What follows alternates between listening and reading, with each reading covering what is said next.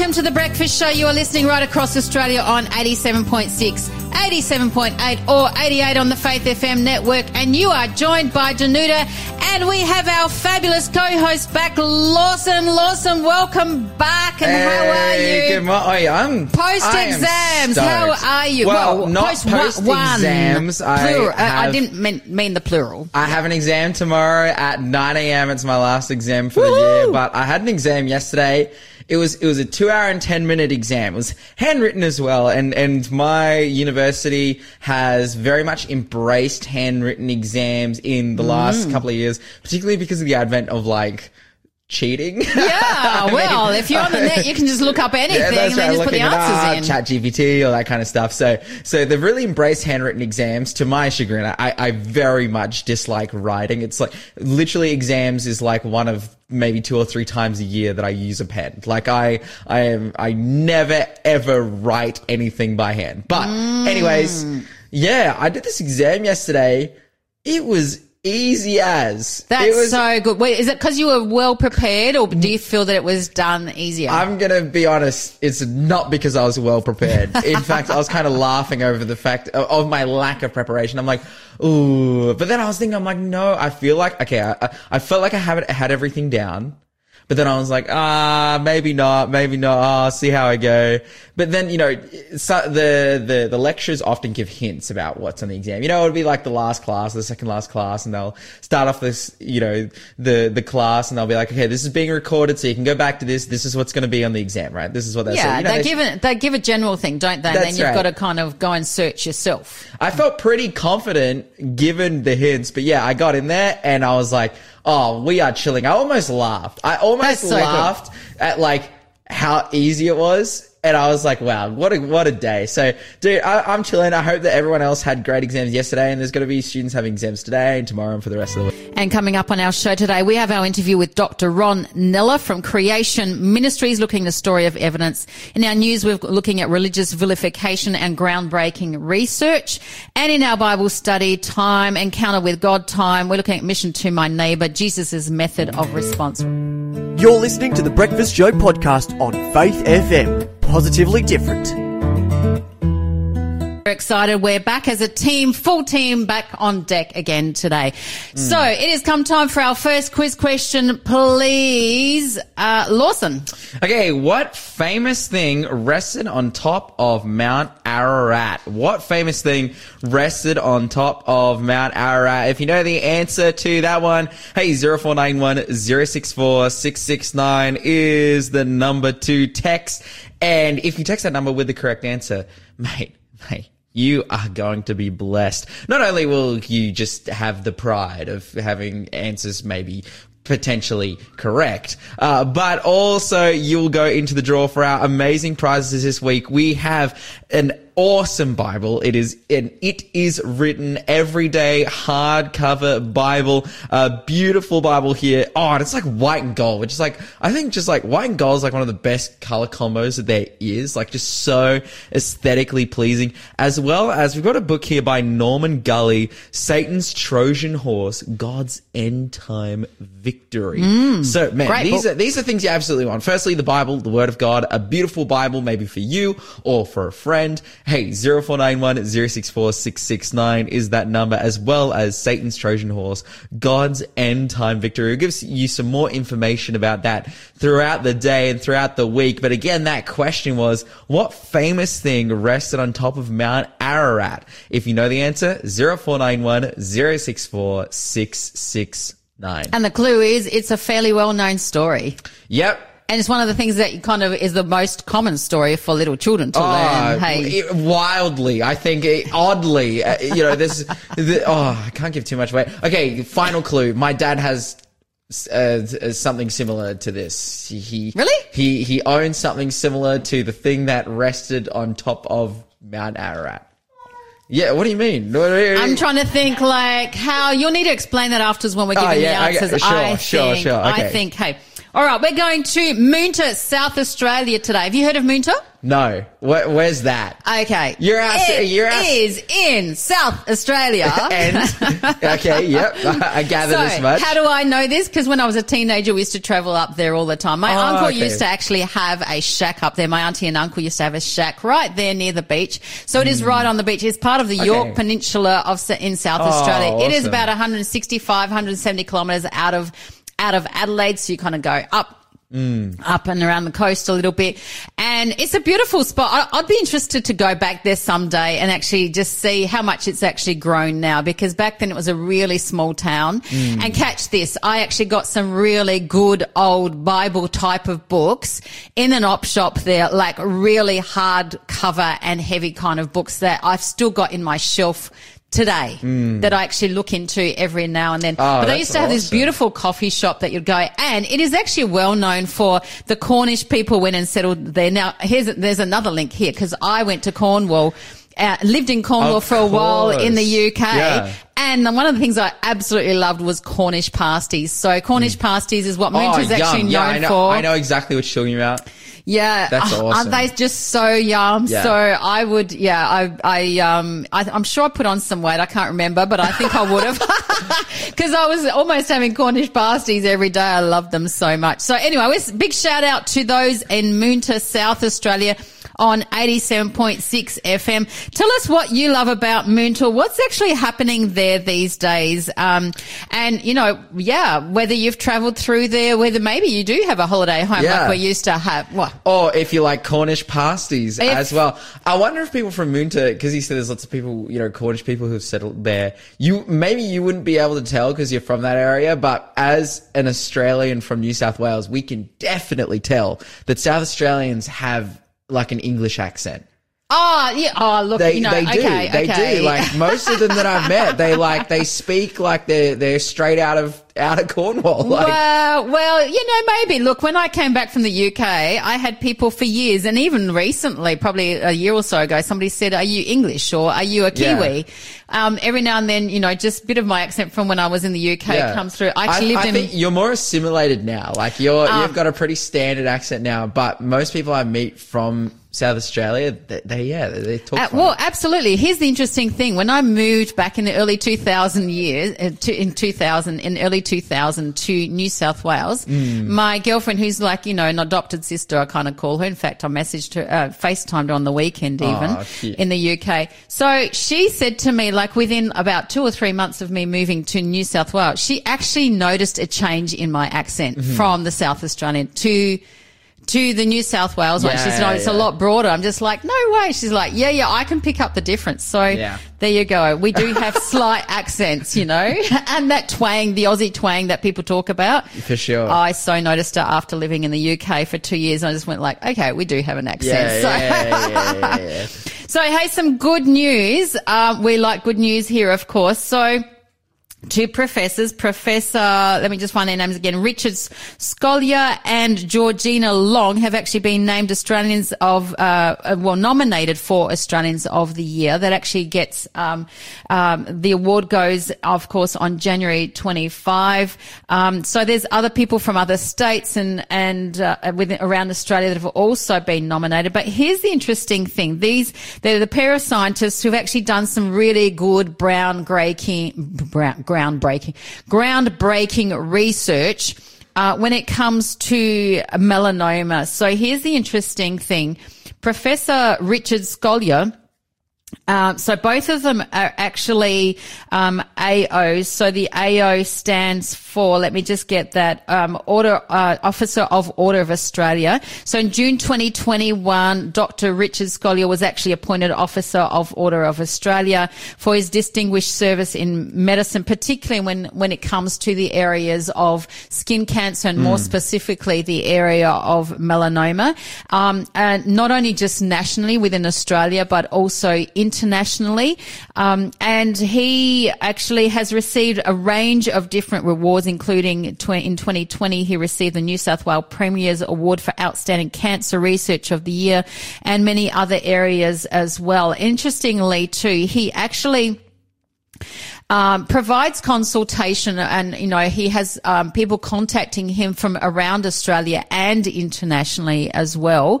When there's difficult, you know, people have difficult diagnoses when it comes to the pigmented lesions, you know, and they're difficult ones when it comes to the cancer. And he actually receives more than 2,000 cases a year for, you know, to give an opinion in those areas, because he is a leading specialist in so many areas.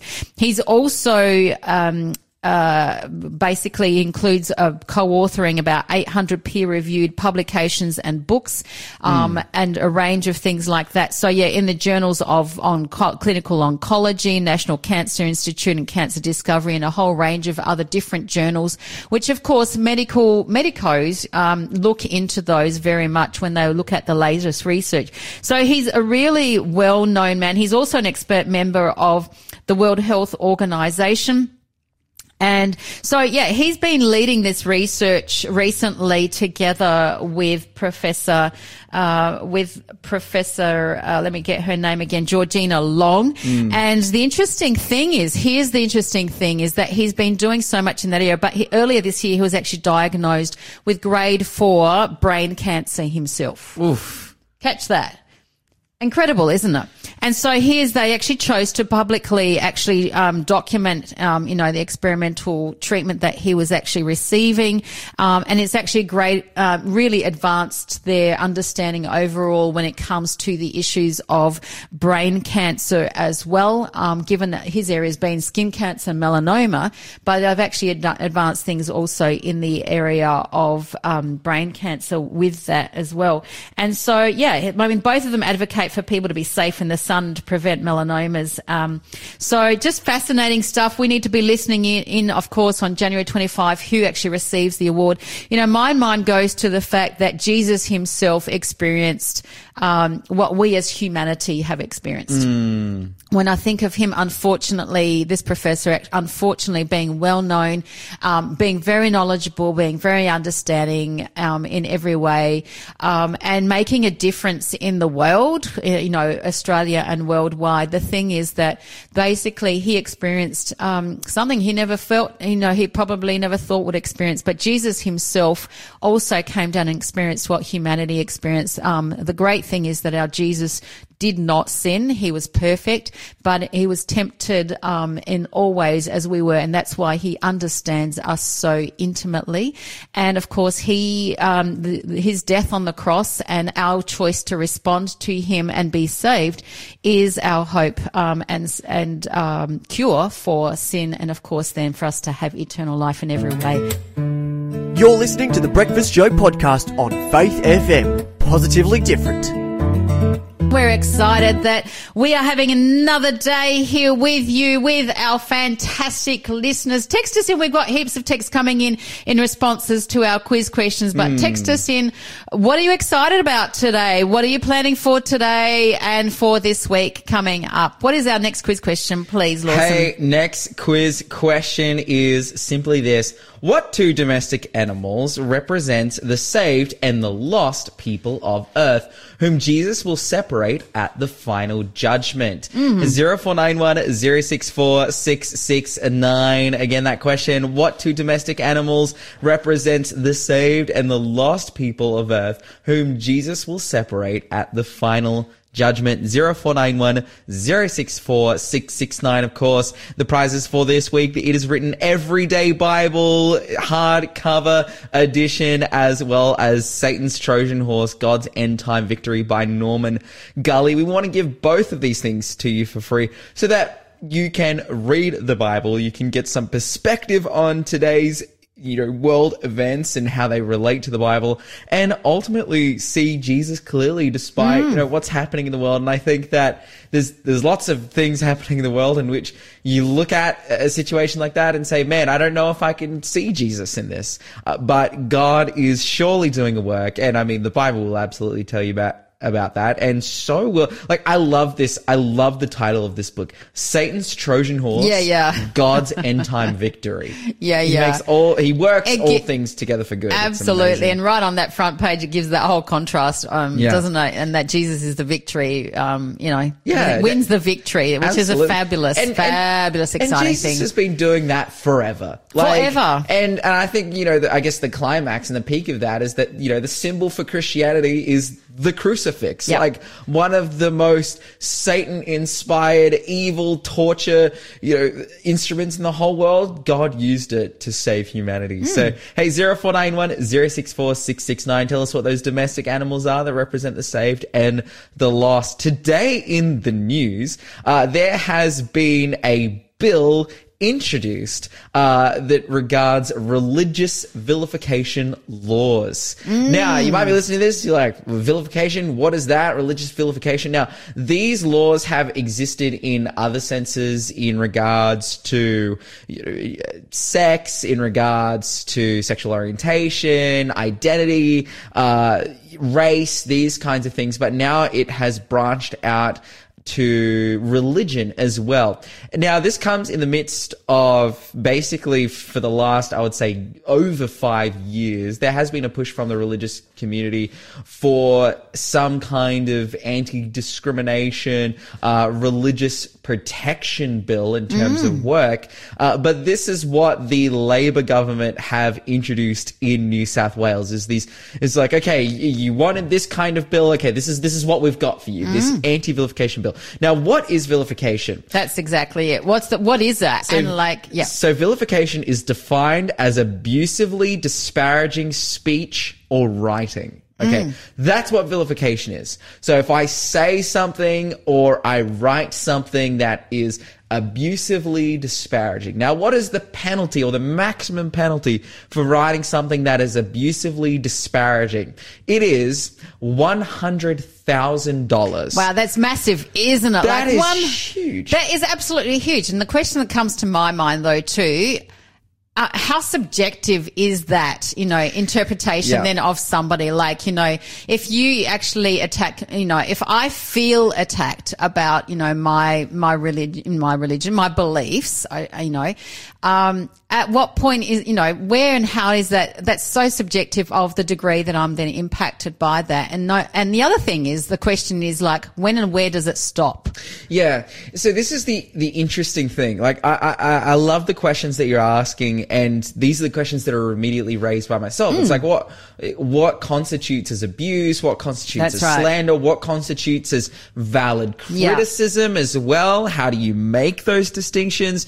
And Chris Minns, the Premier of New South Wales, talking about this bill, he says, that ultimately abusing people on religious grounds threatens the thriving, tolerant, multi-religious and multi-ethnic heart of New South Wales.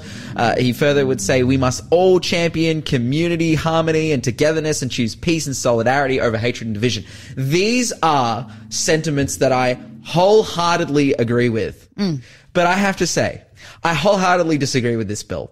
I think it serves absolutely no purpose, and the reason is because I don't care what people say about me as a Christian. In fact, Jesus' instruction to me as a Christian is that you should bless people who spitefully use you and persecute you and say bad things about you. He says, oh man, you should love these people. He says, love your enemies in Matthew, right, doesn't he? It's just really clear. Now, you might be a long time listener of the show this morning of Faith FM. It's like, oh, but Lawson, you talk about these issues of religious discrimination and persecution all the time. And I'm talking about situations usually where the rubber meets the road of like a person, being fired from their job, losing their livelihood. This is the kind of situation and circumstances that I care about for Christians, of like, if you can't have a livelihood because you're a Christian, now that's real persecution. Slandering me because I'm a Christian, or saying, oh, Lawson, I don't like you because you're a Christian, I couldn't care less. Like, I just really don't care. Okay, obviously I'm a person with feelings and maybe it's not the best feeling, but do I need $100,000 in compensation because someone says something mean about me because I'm a Christian? No, man. Like, it happens all the time to Christians and Muslims and Jews. Like, and this is the kind of difficulty we're in at the moment, particularly because of, pro-Israel versus pro-Palestine. Like, there are all kinds of things being said. There are very valid criticisms of both of these people groups. There are also maybe some people who take it a bit too far and who are intolerant. But that's the thing. It's like the line becomes so blurry. And if the legislation is just like, oh, do you feel attacked because of what someone said about you? Sue them and take them to court and get $100,000 out of them. And so that, it arises at the fact, how do you determine that somebody's doing it for the sake of having the money? Yeah. Do you know what I mean? Like, right. If I want $100,000, how could I do that? But the thing is here, we believe, of course, in religious freedom. Mm-hmm. Well, I should say, I believe in religious freedom, that people should have the choice of what they actually believe in. But the thing is, you're right when you're saying about Jesus. Jesus was persecuted. Jesus was scorned. He was spat at in every kind of way.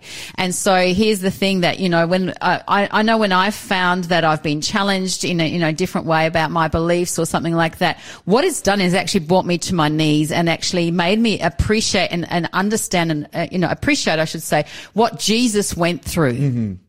So that draws me even closer to him, doesn't it? Yeah, that's right. And again, I want to just give some clear definitions here. The penalty of the law here isn't a fine. It says here, if a complaint is substantiated, a tribunal may order an apology or damages of up to $100,000. Okay. So this is, say you say something mean about me. You say, Lawson, I don't care about your God and I hate you because you're a Christian. You would never say that to Danuta, but let's say you say that about me. And then if we go before a tribunal and the tribunal says that those claims are substantiated, like that they are abusive and they are terrible, you have to give me up to $100,000, and an apology and whatnot. And again, like, I feel like, okay, this is some of my conspiracy theories about this law. Firstly, it doesn't actually solve the problem of religious persecution, because the main thing that we have been asking for and fighting for as Christians is in the workspace. Like, this is the thing. We don't want Christians losing their livelihood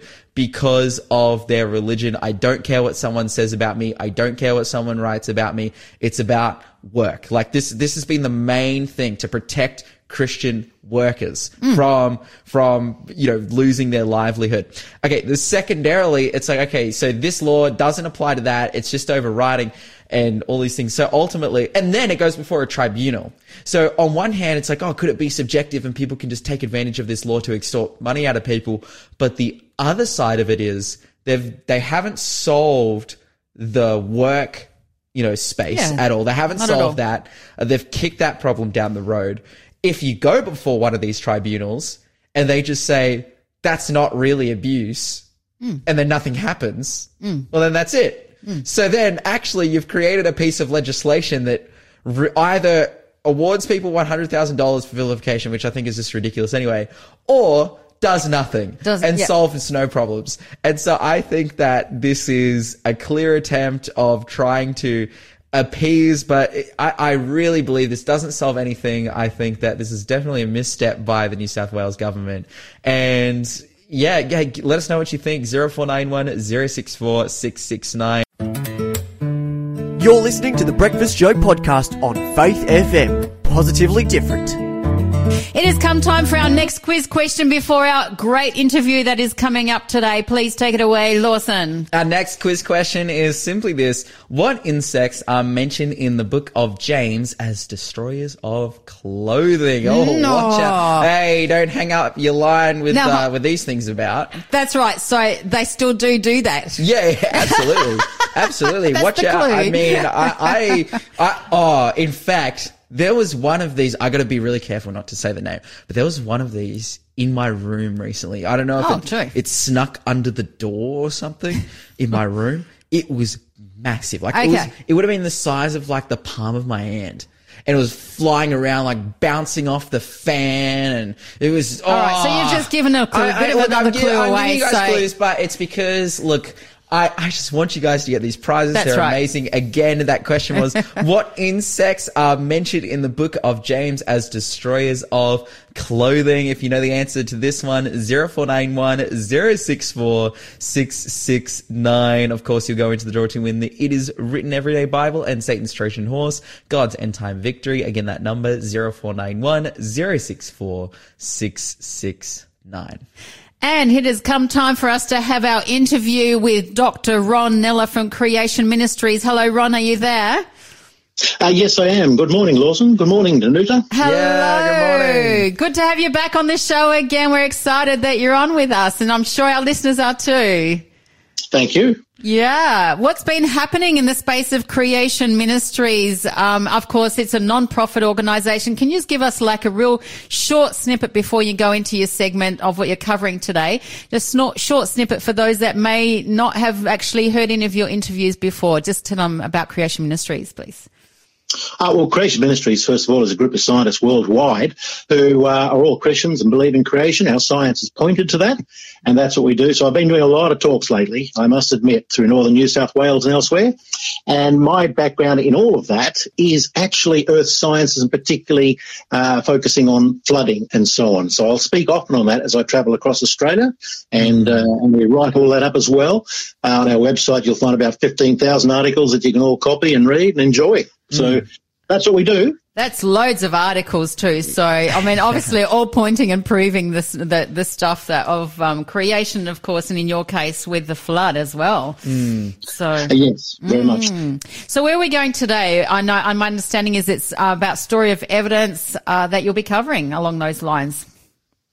Well, it was the flood evidence itself that I, as essentially a non-Christian, was brought to Christ. Yeah, in my studies as I travelled the world, I kept seeing patterns and evidence, and ultimately that led me to the final point of going, okay, I better remap this and better rethink these paradigms that we're taught and teach as well. So, that's amazing. I mean, so you've obviously come from this background in the sciences, this background of education, academics, and that has been the step, observing the evidence of the flood that has enabled you to then become a follower of Jesus, which I think is the best outcome. How did that process take place, from that non-Christian background to that step of saying, okay, no, I identify as a Christian and this is the life that I want to live? Good question there, Lawson. First of all, I was taught at a young age to always look for things that are outside the paradigm. That's what science should be. We should be looking for the unusual, unexpected, not following a particular paradigm and thinking a set way and locked into place. I was then, that was reinforced then as I travelled the world as an academic. I sought to spend time in other countries and other environments. So I worked in the Amazon, in Peru. I worked in Finland. I lived in China for 10 years, working in the Cook Islands, Libya, South Africa, all over the place. I was looking at landscapes, and what I saw in landscapes and evidence of floods was a different, you call it a map or a pattern or a linking of evidence than what I was taught. Sure. That no such flood had occurred. And so it was actually looking at a whole range of what we'd call landform data or sediment data or monitoring of floods. All of those evidences kept pointing back to a common catastrophic event. So tell us a little bit about those differences that you're talking about, as well as the evidence that you were finding. Well, when you do traditional science, you tend to do a case by case study. What I was doing was looking at it at a more global level. And you're looking at patterns in. But for example, when you look at patterns when you look at the Earth as a whole, one thing that stuns you is that the planet is incredibly covered in plateaus. And plateaus are incredibly deep sedimentary layers at times, many kilometres deep, and yet they occupy, 75% of the planet is sedimentary. Now, we don't find that on other planets. Those sediments are essentially flood sediments. And to have plateaus that, originally were argued would not last more than 2 million years, to have them now dated at 500 million years and they're still flat and occupying 40% of the planet or 60% of Africa is a bit of a shock when you see that. And you go, well, how come everything is still so flat in a plateau when we've had hundreds of millions of years of erosion and sediment removal and so on? So you get those sort of features there. But then when you look more closely at the sediment, you get a real bit of a shock in that as well. We used to think that each of those layers we see, if you go down to any even road cutting, and you see those layers. They can be horizontal, or they could be sort of curving slightly. We would say each of those layers was laid down by a different event, a different flood. We now know that, no, that's not the case. A single flood or even a coastal erosion will lay down a layer after layer in one event. And that caught me off guard. Then you should see between, if they are different layers from different events and done over a long period of time, you should see what we call biotubation, which is evidence of previous plant root growth or, worms. They're digging and they're turning the soil over everything. But layer to layer, we consistently find no evidence whatsoever. Now, we do know that those organisms will create disturbances within hours. So the whole idea that these things were laid down slowly over time today is very challenging to accept that. There should have been biological evidence.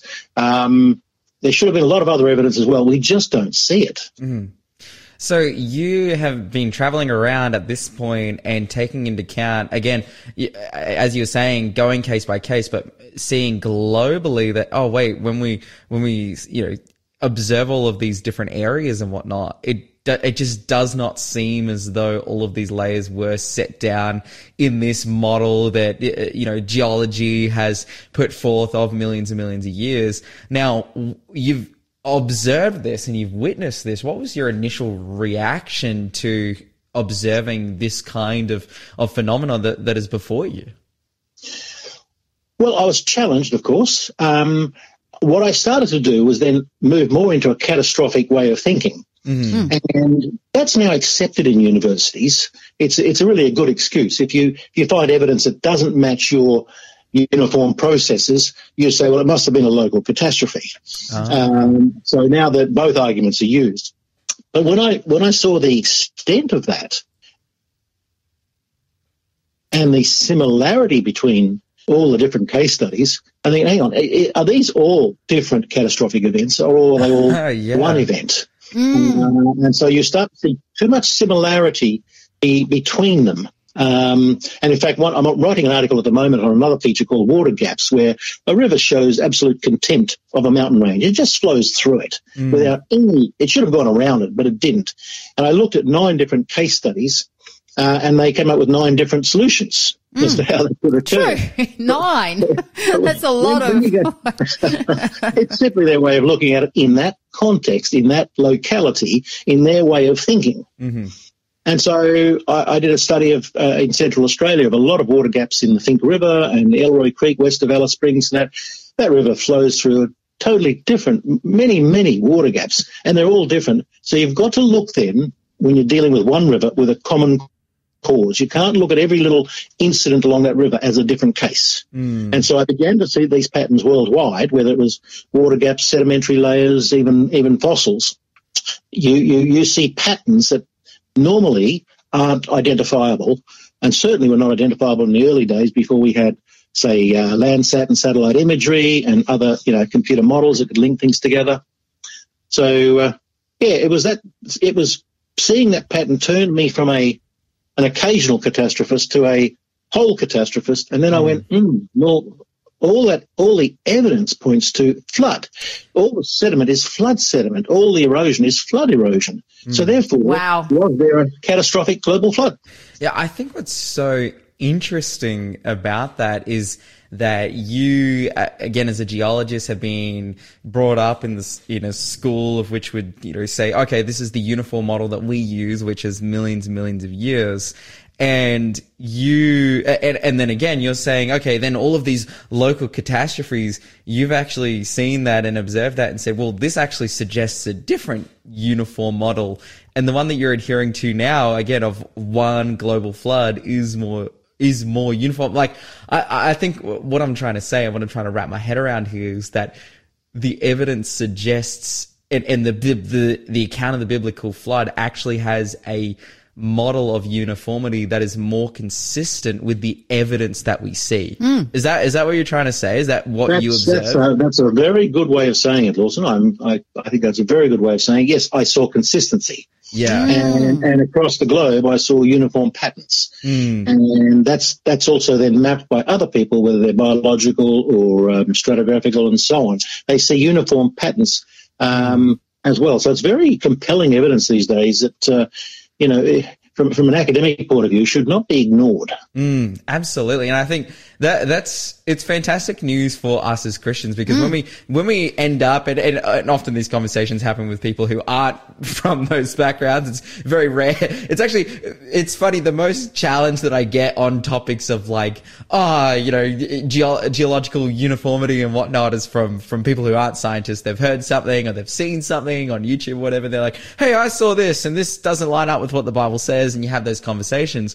But from your scientific, background and opinion, it's just like, oh, wait, this is clear that it's going in a different direction. I think that's fantastic for Christians to know that there are scientific, educated, and informed opinions coming from a very scientific and educated background that are clearly showing, not only suggesting, but showing that the biblical account is true. And obviously you've seen this, and I'd love to know what was like the intricacies of your story in terms of you were challenged by that, but then saying like, I want to make Jesus my Lord and Savior. I want to become a follower of him. How did that happen? Oh, that's a humorous story, that one. That was an atheist brought me to Christ. Well, okay. All righty. Tell us. we have a couple of minutes. Let us know what happened there. Well, I was very resistant. I did go to churches around the world, mainly to remain connected with the people I was working with and so on. Sure. And so on. So the seed was planted. But I was resistant because my upbringing was rather difficult, let's put it that way, with a lot of alcoholism in the family and so on. Sure. So I was not really hearing of a loving father. I didn't really want to know of one. But as in my final years in university, this is 30 years after I started my research, another scientist who was a biologist challenged me because I thought there might be a God after all of this. And this lady challenged me a lot, and I won't go into the details, but one day she said, well, take me to your church. She thought I was a Christian because I said there must be a God. And I tried to put that off, of course, week after week, but eventually I had to take it to a church. And so an atheist dragged an agnostic, I was an agnostic by then, an atheist dragged an agnostic into a church. And on that day, we don't remember the message, but we both gave our lives to Christ. Wow. Wow, that's powerful. And so awesome. a year and a half later, I married her. Wow, that's absolutely kicking win-win in every way. Win-win in every way. And, what a story! Wow, that's incredible. It just shows you that God really loves us and is very patient. Yes. And use whatever opportunity comes up. Wow. Yeah, that's powerful. And now you're leading others. So I'm interested, Ron, in our last couple of minutes we've got left. Apart from that fabulous story you just shared there too, how are you finding? Like, do you get people contacting you, letting you know that they have actually, through reading your articles or looking at research or being challenged about some of the things they're reading, that they're coming to the Lord? Like, how does that look for? Well, it works across all of Creation Ministries. We get letters and emails like this regularly, even from prisons. Yeah, right. People get a hold of our materials or they listen to us. I've travelled around Australia at times. I've had people come running up to me and, Ron, I heard you on radio 2 years ago. It changed the way I was doing things and what I believed in. So you get these sort of things. So it's very important at all times, what you both are doing, sharing this as well. These are incredible mechanisms by which we can touch hearts and grow hearts, and so yes, we get it all the time. Absolutely. Yeah, that's really exciting, and we're just grateful for your ministries and your team worldwide who are doing such a fabulous job. And we want to wish you and your team all the absolute very best. And we just always, as we say to our listeners, challenge them to give their heart to Jesus, much like your amazing story. An atheist led an agnostic into the church, and you gave your hearts to the Lord. So God bless you with all married. Wow, what a resolution. It's a continued thing all the way through. So God bless you with what you're doing. Thank you so much, Ron. We're really grateful and we look forward to our next time with you. Thanks for being a part of the Faith FM family. Join our community on Facebook or get in touch at 1-800-FAITH-FM.